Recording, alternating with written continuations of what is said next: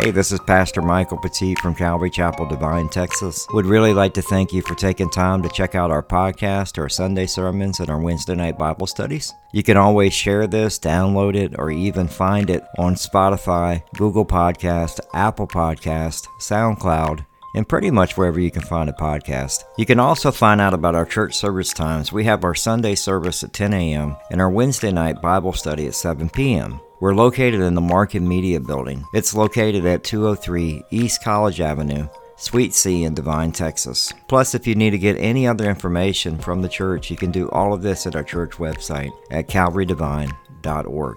That's calvarydevine.org. Here's Pastor Michael Petit. Good morning. I'd like to first say Happy Mother's Day to the moms that are here and the moms that are listening online. One of my favorite memories I have of my mother is just how upbeat she always was, no matter what we were going through whatever storms that we went through as kids. And she was always upbeat about it and just had a fight in her to just keep pushing forward. And so I always appreciated that. And I see that too in Teresa's mom, as the kind of the same, really funny similarities as well.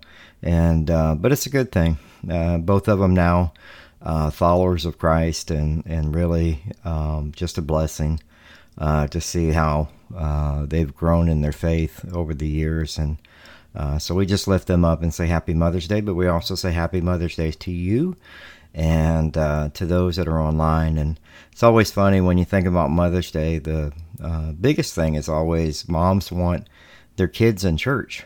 You know, that's what moms usually want for Mother's Day.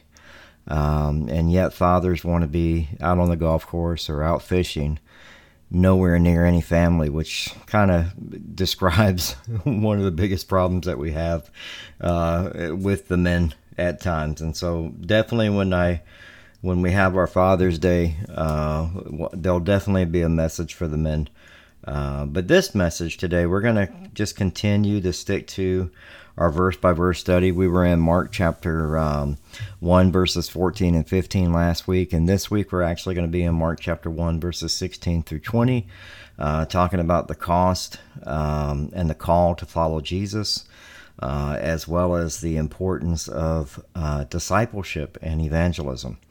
And so two things that are extremely important in our walks with the Lord. And so, I pray that hopefully as you listen to this sermon, it'll help you out.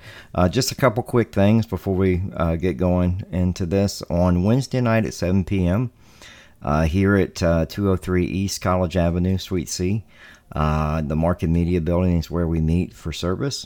At 7 p.m., we'll start, we're going to be in Nehemiah chapter 6, and I think we'll get through the whole chapter this week. And so we're looking forward to it. It actually deals with discernment. Just a great chapter. A lot of things that are happening to Nehemiah, and a lot that we can learn from. So we'll be in Nehemiah chapter 6 on Wednesday night at 7 p.m. And then finally, just our tithes and offering. What we do is we have a tithe box here for your love offering. We leave that between you and the Lord.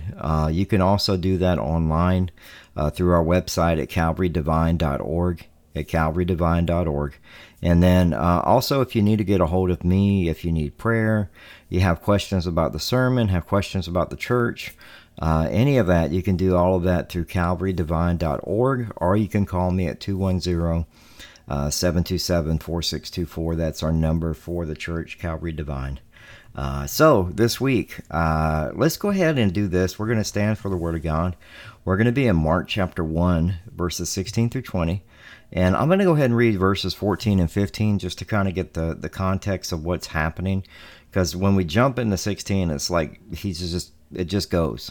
And just remember, you're going to see the word immediately a lot with the book of Mark. So let's go ahead and read the Word of God. In Mark chapter 1, verses 14, it says, "Now, after John was arrested, Jesus came into Galilee proclaiming the gospel of God, and saying, the time is fulfilled and the kingdom of God is at hand. Repent and believe in the gospel." And then our verses for this week in Mark chapter 1, verses 16 through 20. Passing along the Sea of Galilee, he saw Simon and Andrew, the brother of Simon, casting a net into the sea, for they were fishermen. And Jesus said to them, "Follow me, and I will make you become fishers of men." And immediately they left their nets and followed him. And going on a little further, he saw James, the son of Zebedee, and John his brother, who were in the boat mending the nets. And immediately he called them, and they left their father Zebedee in the boat with hired servants and followed him. Let's pray. Father God, we do thank you, Lord, for today. We do pray for our moms, and we just lift them up to you, Lord. We thank you so much for just all that you do in our lives. We ask that you bless them, and we pray, Lord, that we would see generations of children that would come to know you, and that it would impact generations to come. We pray for this message, Lord, as we look at the call that we need to answer to follow your Son Jesus, and we also look at the cost of following your Son. And so we pray that we would, as we put our hands to the plow, that we would just keep moving forward, keeping our eyes on you. We look for application of the word. I look for, Lord, for me, personally, for me to be moved out of the way and allow the Holy Spirit to speak your scripture to your congregation, including myself. And I thank you, Father God, just for this day. I pray for this city. I pray for our building. I pray for Marcus and the family and just their business. And we just thank you, Father God, for blessing us to have a place to meet. We pray for each person here. We lift up their marriages, the families. And we just ask, Lord, even for those that are online, Father God, let them be present in your word. Let all the distractions, let them be focused on hearing from you. And so we ask that in Jesus' name. Amen. All right, go ahead and be seated. We're in the book of Mark, chapter 1, verses 16 through 20. We entitled this, The Call and the Cost to Follow Jesus. The Call and the Cost to Follow Jesus. We'll look at it in three parts. The first being the call to follow, and that's actually going to be covered in verses 16 and 19, and I'll explain it as we get going. And then the call to becoming fishers of men in verse 17. And the cost to follow Jesus, we see both of them having a cost as these men go to follow Jesus in verses 18 and 20. So the call to follow Jesus. Last week we learned that John was arrested and that Jesus' ministry begins. And one of the things that we learned is, what was Jesus doing? He was actually preaching the gospel of God. Preaching the gospel of God. He preached the good news. And one of the things that he talks about is that the time has been fulfilled. The kingdom of God is at hand. And that's something for us to remember, is that Jesus comes at the perfect time, the time that God made for him to come. And his Son comes onto the scene to begin the ministry, to proclaim the gospel. And he says the time is fulfilled, the kingdom of God is at hand. So the kingdom of God, in order for there to be a kingdom, there has to be a king. And we know that Jesus Christ is the King of Kings and the Lord of Lords. And one of the things that he says, there's two things he says in that as he preaches repentance. Remember how we talked about that last week, being an about face and turning away from your sin and turning to Christ. It's a 180-degree turn is an easy way to remember it. Or if you're in the military, it's an about face. You do an about face from your sin, and you focus and turn to Christ. And then it says to believe in the gospel, the good news of Jesus Christ. And so now what we see is Jesus at the Sea of Galilee, a fishing industry, and actually the Sea of Galilee is kind of cool because it's in between a lake and that receives all that snow from the mountains down into the lake, and it feeds into the Sea of Galilee. And the Sea of Galilee is I guess you could say a lot like, I don't know if you've ever been to Canyon Lake. It's pretty big, around about 14 miles around, and it's connected to the Jordan River as well. And so in this region at where the Sea of Galilee, this was a huge fishing industry, a huge fishing town. And so where Jesus goes, this is where he's at right now. So when we see in verse 16, it says, passing along the Sea of Galilee, that's where Jesus is. And so we're going to look at the call to follow in verses 16 and 19. So we're going to read those verses. It says, "Passing along the Sea of Galilee, he saw Simon and Andrew, the brother of Simon, casting a net into the sea, for they were fishermen." And then we also see in verse 19, "And going on a little farther, he saw James the son of Zebedee and John his brother, who were in their boat mending nets." And so Jesus, as we can see, these are going to be really his four top disciples that he uses. And if you think about it, Jesus could have had anybody he wanted, as far as the best theologians, the best scribes.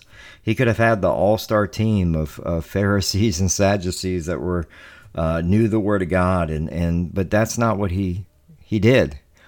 He goes to the Sea of Galilee. He picks fishermen. He picks blue-collar men who probably their hands smelt like fish all the time, because that's what they dealt with on a daily basis. And it's a reminder to us that, what they thought of Jesus as well is we remember what they say about Jesus in John chapter 1, verse 46. It says, "Nathanael said to him, 'Can anything good come out of Nazareth?' And Philip said to him, 'Come and see.'"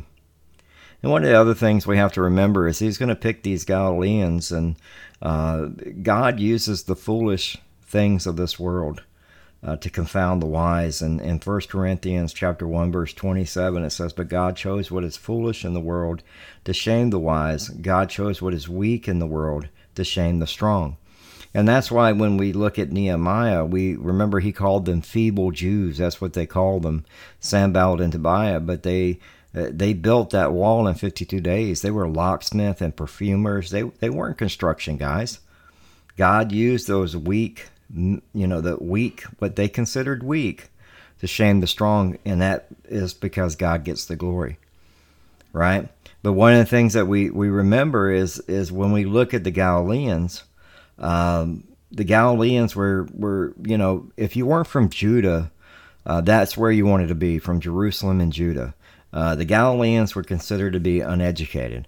And in order for them to try to fix this, they started setting up schools, and we'll get into that a little bit more, but they would actually send their kids to school from 6 to 10 to learn the Torah. But what we also know is the Galileans spoke differently, kind of almost like a southern drawl, or they didn't, that's always funny to me when I go out of town or I go somewhere that's, California, or we go to Hawaii, or I've always had like, where are you from? You're not from here.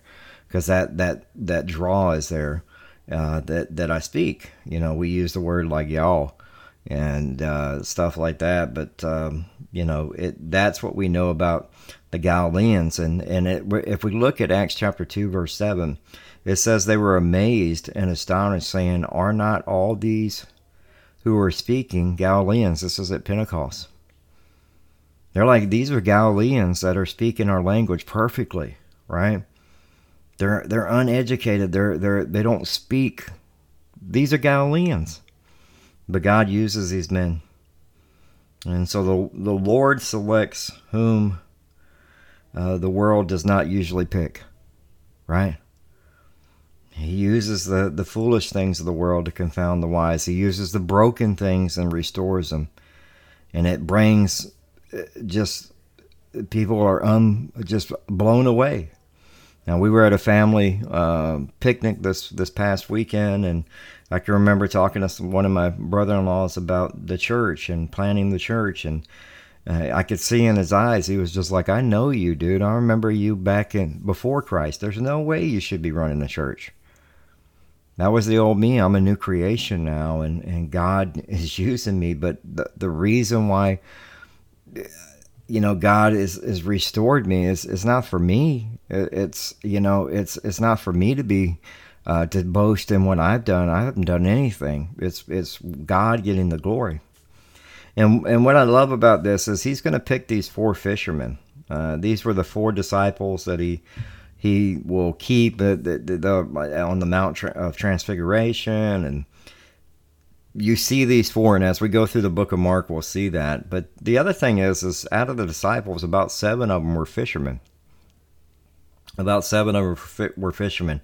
And think about that just really for 2 seconds. I mean, we've all watched those shows like Deadliest Catch, when they're catching Alaskan king crab on the Bering Sea, and we see guys getting hit by hooks and smashed in the head, or having those crates that fall on them and stuff that happens, and yet they get back up and they keep fishing.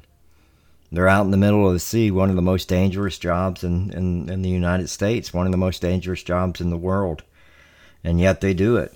And God is going to use fishermen. Fishermen, why? What are some of the qualities of fishermen? Well, they have courage, we know that. If you watch that show, you see that.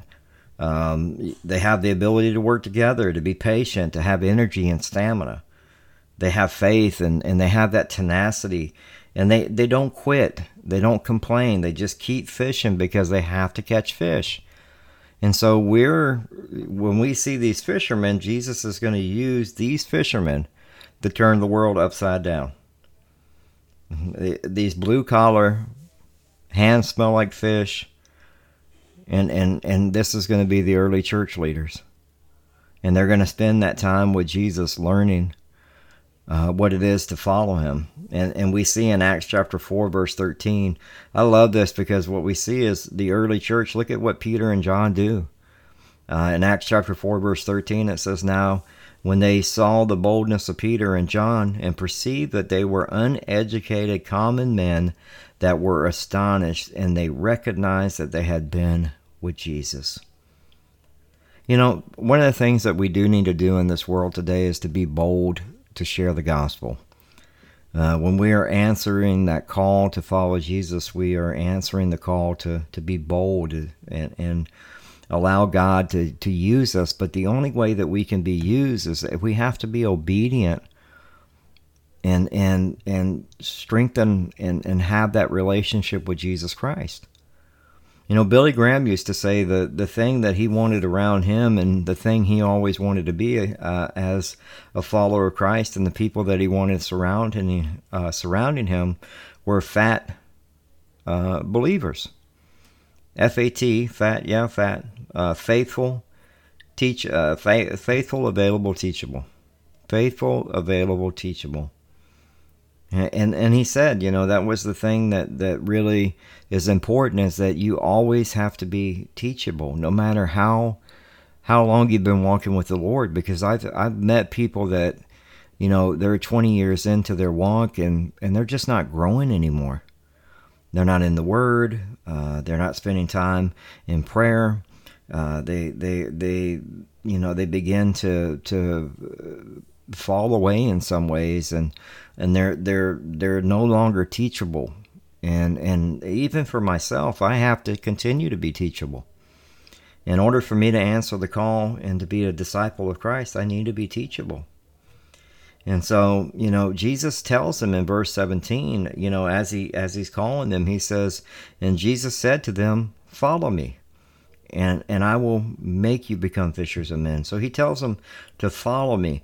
And when you read this, Mark's account is very quick, and it just moves very fastly. And so I think what's important is we need to, we talked about the synoptic gospels, and that's just a fancy word to say Matthew, Mark, and Luke, right? And just remember what I told you. When we look at the gospels, Matthew, Mark, and Luke, and sometimes John will have some of the accounts, and we can go to that.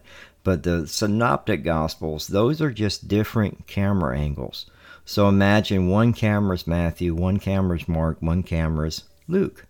And every now and then we can look at the camera of John because the events will line up, and we can actually see, the different things that, it's just a different camera, a different eyewitness, So each person sees it and writes it in their way. Luke, the doctor, writes a certain way, and Matthew writes a certain way, and John Mark writes based upon the eyewitness of Peter. And so he says, and Jesus said to follow me. But you read that and you're going, well, wait a minute. When did they meet? Did he just walk up to the boat and say, follow me? How did this happen? And so Luke chapter 5, verses 1 through 11 gives us a better account. And so let's go to Luke chapter 5, verses 1 through 11, and let's just read it. It says, on one occasion, while the crowd was pressing in on him to hear the word of God, he was standing by the lake of Gennesaret, and he saw two boats by the lake, but the fishermen had gone out of them, and they were washing their nets. Getting into one of the boats, which was Simon's, he asked him to put it out a little from the land, and he sat down and taught the people from the boat. And when he had finished speaking, he said to Simon, put out into the deep, and let down your nets for a catch. And Simon answered, Master, we toiled all night, and took nothing. But at your word I will let down the nets. And when they had done this, they enclosed a large number of fish, and their nets were breaking, and they signaled to their partners in the boats to come and help them. And they came and filled both the boats, so that they began to sink. But when Simon Peter saw it, he fell down at Jesus' knees, saying, depart from me, for I am a sinful man, O Lord. And for he and all who were with him were astonished at the catch of the fish, and they had taken, and so also James and John, sons of Zebedee, so they're there too, right? Who were partners with Simon. So that we get a little bit more bigger of the picture. They were working together, right, as partners. Do not be afraid, from now on you'll be catching men. And when they had brought their boats to land, they left everything and followed him. Very important. We see one thing. Remember, Jesus said to repent and believe in the gospel. You see, Simon, this is clearly something that we all have done before who are followers of Christ, where we actually say, depart from me, for I'm a sinful man. Oh Lord, we actually confess our sin. And Jesus forgives that sin as far as from the east to the west. And that's the importance of following Christ, to believe in your heart that Jesus is King and that he died for your sins. And that you can have eternity with him. And that eternity starts the day that you give your life to Christ. But we see also there's more of more there than him just showing up and saying, follow me. There's a little bit more to the story. But remember, I told you that Mark was written for the Romans, and Romans were very, get to the point. They just wanted you to get to the point of the story, kind of like New Yorkers, right? And so that's what they were doing. But let's look also at John chapter 1. Remember, I said that you can also sometimes look at John and get more. Andrew was a disciple of John the Baptist. So when we see, when it talks about passing along the Sea of Galilee, he saw Simon and Andrew, the brother of Simon. So Andrew was actually a disciple of John. And so in John chapter 1, verse 36, it says, and he looked at Jesus as he walked by and said, behold the Lamb of God. The two disciples heard him say this, and they followed Jesus. And Jesus turned and saw them following, and said to them, what are you seeking? And they said to him, Rabbi, which means teacher, where are you staying? He said to them, come and you will see. So they came and saw where he was staying, and they stayed with him that day, for it was about the 10th hour. One of the two who heard John speak and followed Jesus was Andrew, Simon Peter's brother. He first found his brother Simon and said to him, we have found the Messiah, which means Christ. He brought him to Jesus, and Jesus looked at him and said, you are Simon, the son of John, and you shall be called Caiaphas, which means Peter. Now, a couple things that are very important in here, because remember we talked about the Galileans wanting to deal with them being thought of as uneducated. So they actually did something. So when we read this and we read the words follow me, and we also see Andrew saying rabbi, right? There's some importance there. So the Galileans actually, to deal with the being considered uneducated and the way that they spoke, they actually developed a school system. So kids from 6 to 10 would actually go to school, and what their sole function was to learn the Torah. To learn the Torah. Can you imagine you actually go to school and actually learn the Bible today? It would never happen, right? But from 6 to 10, they would learn the Torah: Genesis, Exodus, Leviticus, Numbers, Deuteronomy, right? And then those that excelled at it would go on. The ones that didn't would go on to work. And so the girls would go in and begin to help in the house, and the young boys at age 11 would begin to work. But the ones that did really good at it, that excelled at it, would actually, the ones that were from 11 to 15, they would continue school, and they would learn the whole Old Testament and memorize it. Can you imagine that? I think we have people that struggle with memorizing anything, any kind of scriptures, but they would, at ages 11 to 15, be able to memorize and say any part of the Old Testament.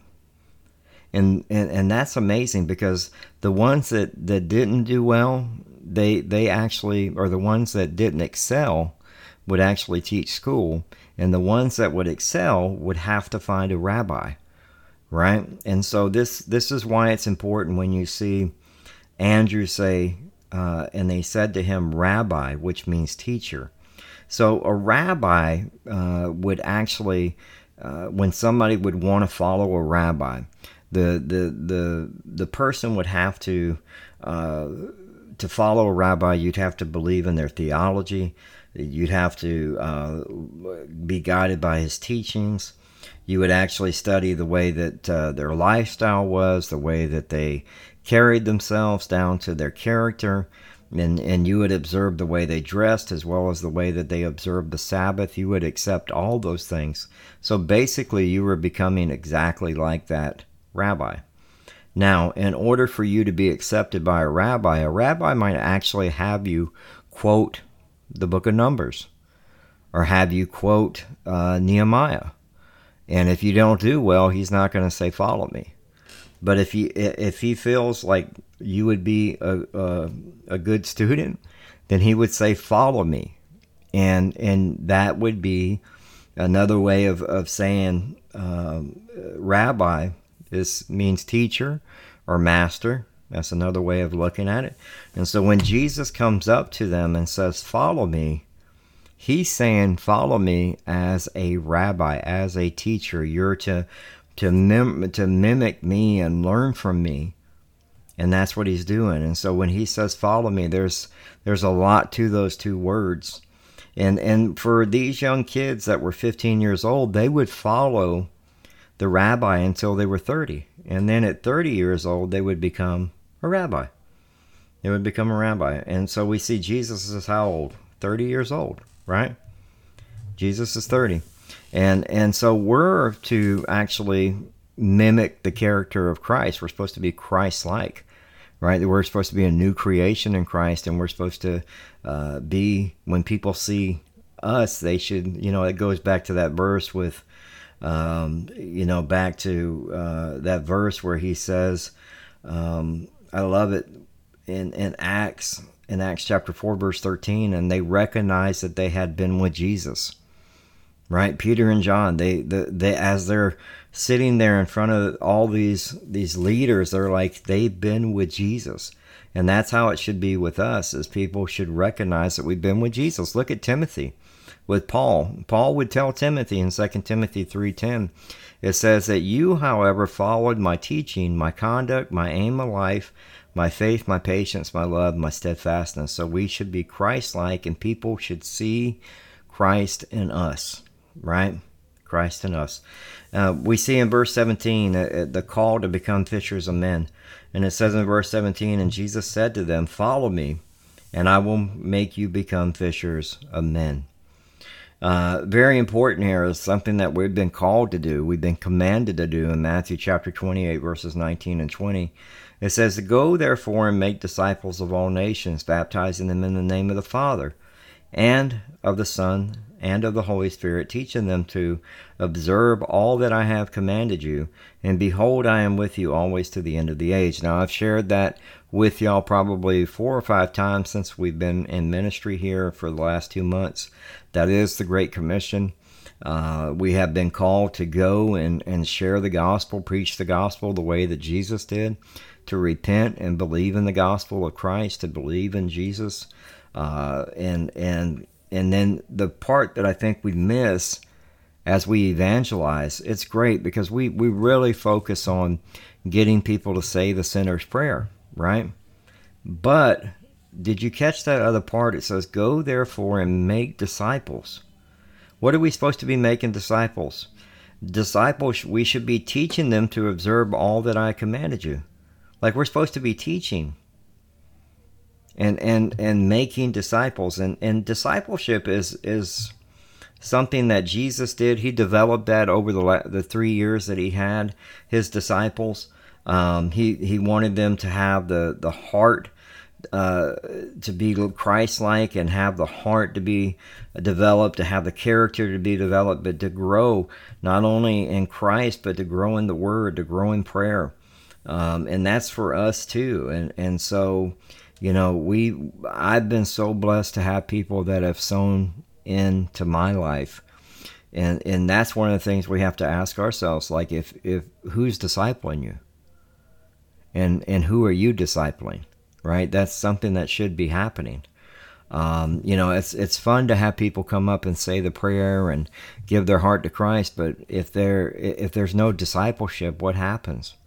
We need to take time and sow into them. And somebody did that with me, Pastor Louis from Calvary, New Life, out in Helotes. Before he went to Helotes at Grace Calvary Chapel, he spent time with me, and I remember I was beginning to learn radio from him, and we spent probably 4 or 5 weeks every Saturday, and we would come in, we would pray, we would break bread. It was really Acts 2:42 now that I look at it, and we would spend time breaking bread, prayer. He would always have a word of scripture for me, and then we would have that fellowship. And he would teach me how to do radio, and I didn't realize at the time what he was doing was actually discipling me. And he continued to do that even as he went to go plant the church in Helotes. And then when he left, I had guys like Joel and Mike Rios and Hector, all guys that are pastors, and guys like Mitch and Roy, but then the main guy who's always discipled me has been Pastor Joe from Grace Calvary Chapel, and he's been just a great learning experience to be with him over the last 15 years and growing with him. But it's important for us. I went with him when it was time to go and pray for people at hospitals. I've been with him at funerals. All of those things, learning, growing, being faithful, available, teachable, fat, right? Continue doing that. But one of the things I love is like we're supposed to be fishing, right? We're not only supposed to be fishing, but we're supposed to be caring for the fish too. Right? We're supposed to be fishers of men. And Jesus says, like remember when we looked at Luke chapter 5, and when Simon answered him in verse 5, it said, Master, we toiled all night and took nothing in, but at your word I'll let down the nets. And so we see that Peter was fishing in his flesh, in his strength, and he was a fisherman, and he knew that lake, and he had been fishing all night and caught nothing. But Jesus tells them in verse 6, and when they had done this, they enclosed a large number of fish, and their nets were breaking. See, Christ is wanting to train us to be dependent on the Holy Spirit when we go out to evangelize, when we are led by our lives daily, but also to remember that we're not going to do it in our own techniques, right? That God is going to lead us. God doesn't call the qualified, but qualifies the called, right? God doesn't call the qualified, but qualifies the called. So he will give you the words to say. Don't be so afraid that you're not willing to proclaim the gospel, to evangelize. So 2 things that we see that are very important is not only evangelizing, because you're called to be fishers of men, but also discipleship. And so, we're told as believers, like we are defined by our love and our unity. And so we should have that same mind and should be sowing into other people's lives. So we are called to become fishers of men. So remember that. And then finally, what we'll see is the cost to follow Jesus in verses 18 and 20. So we see, I'm going to just read those 4 verses again so we can get kind of the picture here as we look at the cost to follow Jesus. In Mark chapter 1, verses 16 through 20, it says, Passing along side the Sea of Galilee, he saw Simon and Andrew, the brother of Simon, casting a net into the sea, for they were fishermen. And then Jesus said to them, "Follow me, and I will make you become fishers of men." And these are the two verses where we see the cost. And immediately they left their nets and followed him.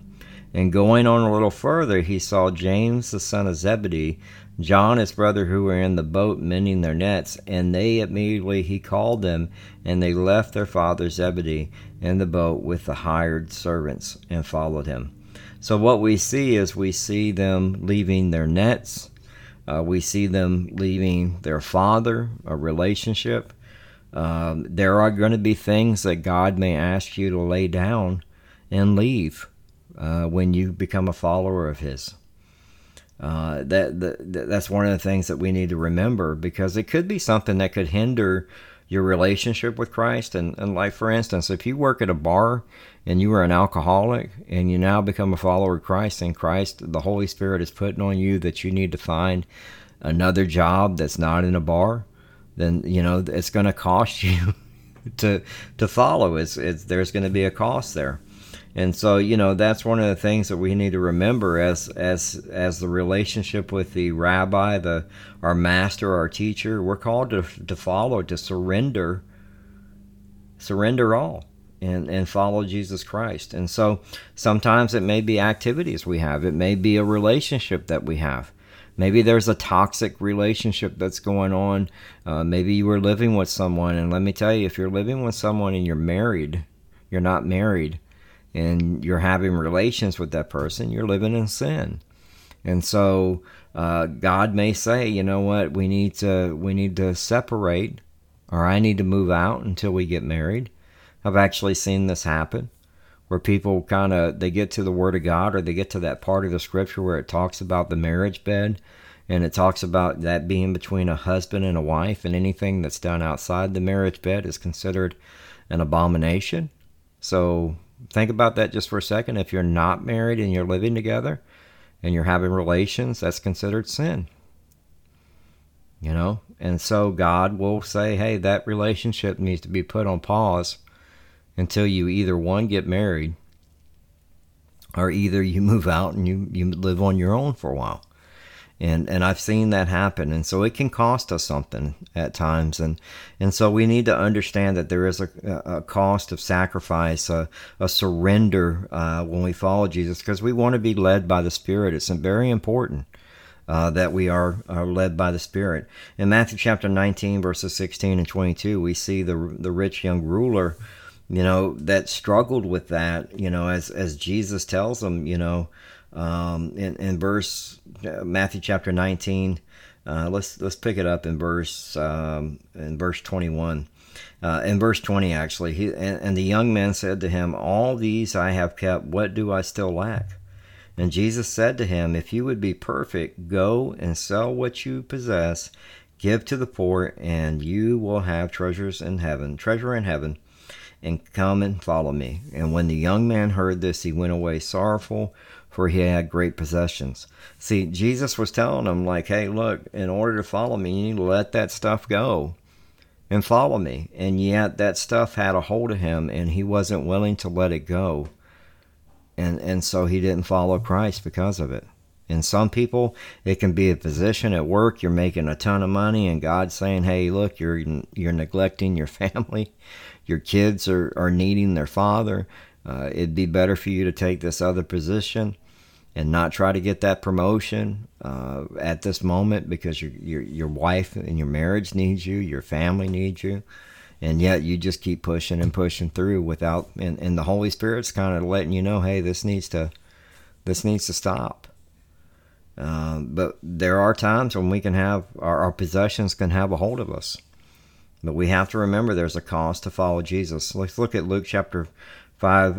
Let's look at it. I mean, I think one of the things that we do see is we see the two. I mean, Simon is leaving all his stuff, his position, his job, his livelihood, and then you see, James, the son of Zebedee, and John, his brother, who were in the boat mending the nets. They leave their father, right? And so, one of the things that we need to understand is there's going to be things that we may have to leave behind, and a fan won't do it. A follower of Christ will count the cost and follow Jesus. I mean, look at Luke chapter 9, verses 57 and 62. It says, "And they were going along the road, and someone said to him, 'I will follow you wherever you go.' And Jesus said to him, 'Foxes have holes, and the birds of the air have nests, but the Son of Man has nowhere to lay his head.'" You could be homeless, or you could be living in a very rough situation to follow Christ. The missionaries used to take all of their stuff with them, along with a coffin, when they would go out. This is back in the day. Long time ago, they would take their coffin with them because they could die as they were going out into the mission field, because sharing the gospel was what God had put on their hearts. And then he says in verse 59, he said to another, he said, "Follow me." But he said, "Lord, let me first go bury my father." And Jesus said to him, "Leave the dead to bury their own dead, but as for you, go and proclaim the kingdom of God." Now, some would read this, some of the commentaries read this, and the guys on some of the commentaries believe that the father wasn't dead yet, and that the kid was either waiting for his inheritance, right, to get the money before he goes, so that way when he's out with Christ, it's easier. Or that if the father knew that he was going to follow this particular rabbi, this teacher, this Messiah, this Jesus, he would be disowned and lose his inheritance. So he was going to wait till his father to die, right? And so, but Jesus, when he tells them, "Hey, leave the dead to bury their own dead," he's not going to follow. And then yet there's another that said, "I will follow you, Lord, but let me first say farewell to those at my home." And Jesus said to him, no one puts his hands to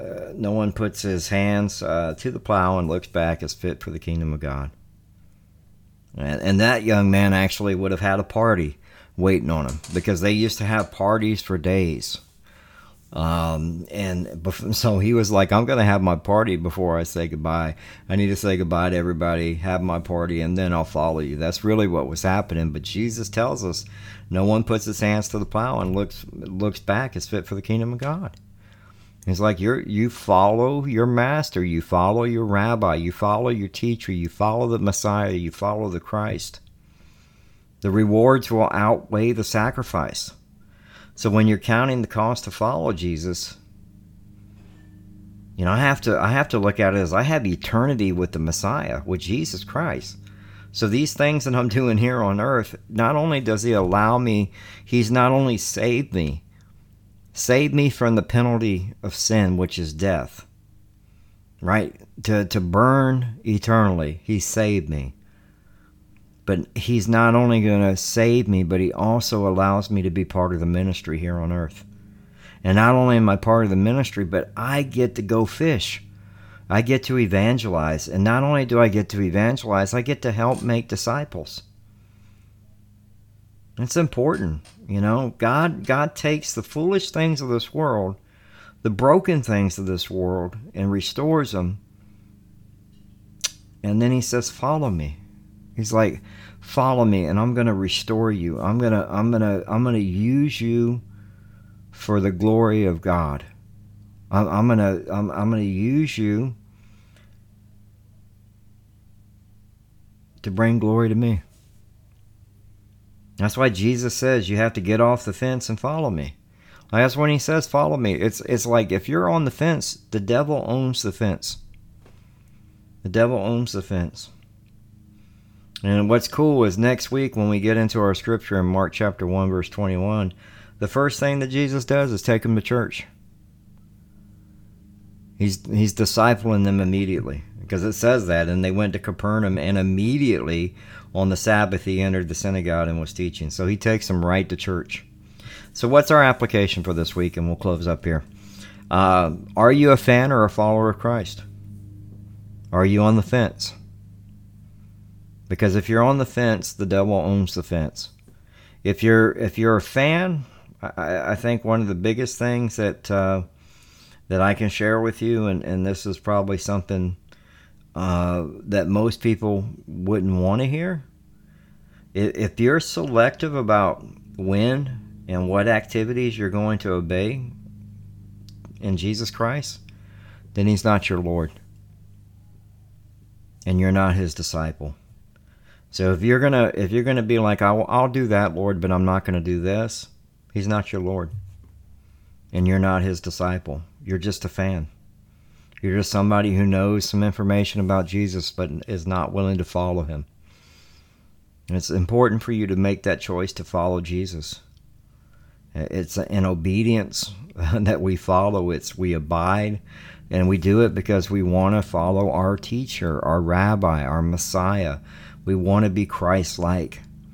And that means sometimes I have to forsake my plans. I mean, John and James left their father. Peter and Andrew left their nets. Matthew left his tax booth.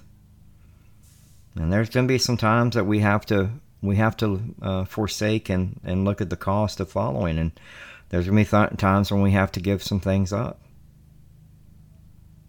And so, another application, do you have some things in your life that are keeping you from following Jesus? A sin? Maybe there's a relationship? Or even a position that, that God is saying, you know what, I want to move you here, and you're going to have to let this go. Who are you discipling? That's another application. Who are you discipling? That's a good one. Like we should all be discipling somebody. But if you're just a fan of Christ, you don't need to be discipling anybody. Okay? If you're choosing and picking what activities that you want to follow and what you want to obey, you're not a disciple, so you shouldn't be discipling other people. And I know that's kind of harsh to hear, but that's the truth. Who are you discipling? Okay, well, who's discipling you? Who's discipling you? That's another one. As a disciple, one of the things you need to be is faithful, available, teachable. And so somebody should be sowing into your life as well. I still have guys that I have, Pastor Hector and Pastor Joe, and guys that are still ministering and helping me grow. Mike Rios and some other guys. And I'm just blessed to be able to get their counsel when I get it. And remember, I have to be teachable too. I'm always learning myself. Remember, we're called to make disciples. We're called to evangelize, to fish, but we're also called to make disciples, and we're supposed to do what? Teach them to observe all that I have commanded you.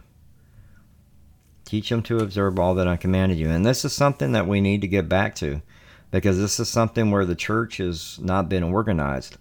Sadly, what we've seen is, my wife was sharing with me this past weekend, is Antifa's been better organized at getting their message out than the church has. They've been doing more fishing than the church has been doing. Think about that just for a second. We need to be making disciples. We need to be sharing the gospel. We need to be evangelizing. And somebody should be discipling us, but at the same time, the church needs to get it together, because the church in America has failed at doing this. I think we allowed COVID to kind of knock us down. It's time to get back up. The churches need to get open. People need to get off their couches and need to start coming back to church. I just left the QT today, the gas station. The new one there in Devine has one, and they don't have the signs up no more. You can go in without your mask now. Why? Because everybody's getting vaccinated. It's time to get back to church. The last thing I want to share with you is just remember fishermen. These fishermen had the stamina, the energy, the patience. They weren't quitters. They had the tenacity, and they had the faith in the Lord. And they end up turning the world upside down by spending time with Jesus. And that's that last thing I want to ask you out of the application. As you look at evangelism, as you look at discipleship, that wonderful verse in Acts chapter 4, verse 13, and they recognized that they had been with Jesus.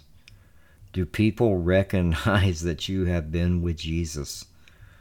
As a fisherman, as someone fishing. And that word, fishers of men, is actually in the Greek means men and women. Just FYI, because I know we probably have people that are worried about the pronoun, or the way that's presented, but it's actually we're fishing for souls, and it's going to require some courage. It's going to require you to have the ability to be patient and to understand there'll be times when you fish and you don't catch anything. But God wants you to understand that that it's you need to be led by the Holy Spirit. Just keep preaching the word, sharing the gospel, repent and believe in the kingdom of God is at hand. Believe in the gospel, believe Jesus Christ, that he came to save the sinner. He came to save you and me. And he's going to use the foolish things of this world to confound the wise. So I want to leave with this, and then we'll close in prayer. If you haven't received Jesus Christ, I want to give you that opportunity. And if you have, let's say you've become, you're no longer teachable, and you've gotten back on the fence about being a follower of Christ. You're more of a fan again. I want to give you the opportunity to return to your relationship with the Lord as well. And you can just say the prayer with us as well. But there's 4 things that we have to do when we choose to follow Jesus. We need to admit that we're a sinner. It says in Romans chapter 3, verse 23, "For all have sinned and fall short of the glory of God." And so what is the penalty for sin? Romans chapter 6, verse 23 tells us, "For the wages of sin is death." And so we have to admit that we're a sinner, and we have to turn away from that sin and ask for forgiveness. We have to repent. And then we believe in Christ, that he died on the cross for us and was resurrected, and we receive Christ into our heart and our life. And so if you want to receive Jesus Christ, you want to make him your Lord and Savior today, I want to give you this opportunity to not be a fan anymore, not just know information about Jesus, but actually count the cost to follow Jesus. Right? Just repeat this prayer after me. Dear Lord Jesus, I know I'm a sinner, and I ask for your forgiveness. I believe you died for my sins and rose from the dead. Fill me with the Holy Spirit and be my Lord and Savior. Guide my life and help me to do your will. In Jesus' name, amen. Let's pray. Father God, we thank you so much for today. We thank you for those who said that prayer. We pray that you would surround them with disciples, someone that would disciple them, that they would get plugged into a church that teaches the Bible verse by verse and chapter by chapter. We pray, Lord, that if there are any that are sitting on the couch that are nervous about coming back to church, that they would just come back. It's time. We pray for the marriages. We pray for the families. We pray for I know there are many businesses that need employees right now in Devine. We pray for those businesses to have those employees begin to show up, because it's time for America to kind of wake back up and get back to work. And so we pray for that. We pray for the city of Devine. We pray for our Chamber of Commerce. We pray for our city council. We pray for our mayor's office and mayor. We ask that you just continue to be with them, to draw us into a place of unity and to do what is best for the city and the people of Devine. We thank you for this day. We ask and just thank you again for our mothers. We pray that you give them just a wonderful, blessed day. And just be with us. Allow us to think about your word today, Lord. Allow us to look if there's something that we haven't counted the cost, maybe we're struggling with, and you're saying, Lord, this is the Holy Spirit's leading us in that direction, that we would be obedient and go. And so we thank you, Father God, for all that you're doing in our lives. We thank you for all that you're doing here at Calvary Chapel Devine. And we just pray, Lord, for this day, and we ask these things in Jesus' name. Amen. Thank you so much. That was Pastor Michael Petit from Calvary Devine, Texas. Remember, if you need to get more information on the church, you can do that at calvarydevine.org. God bless.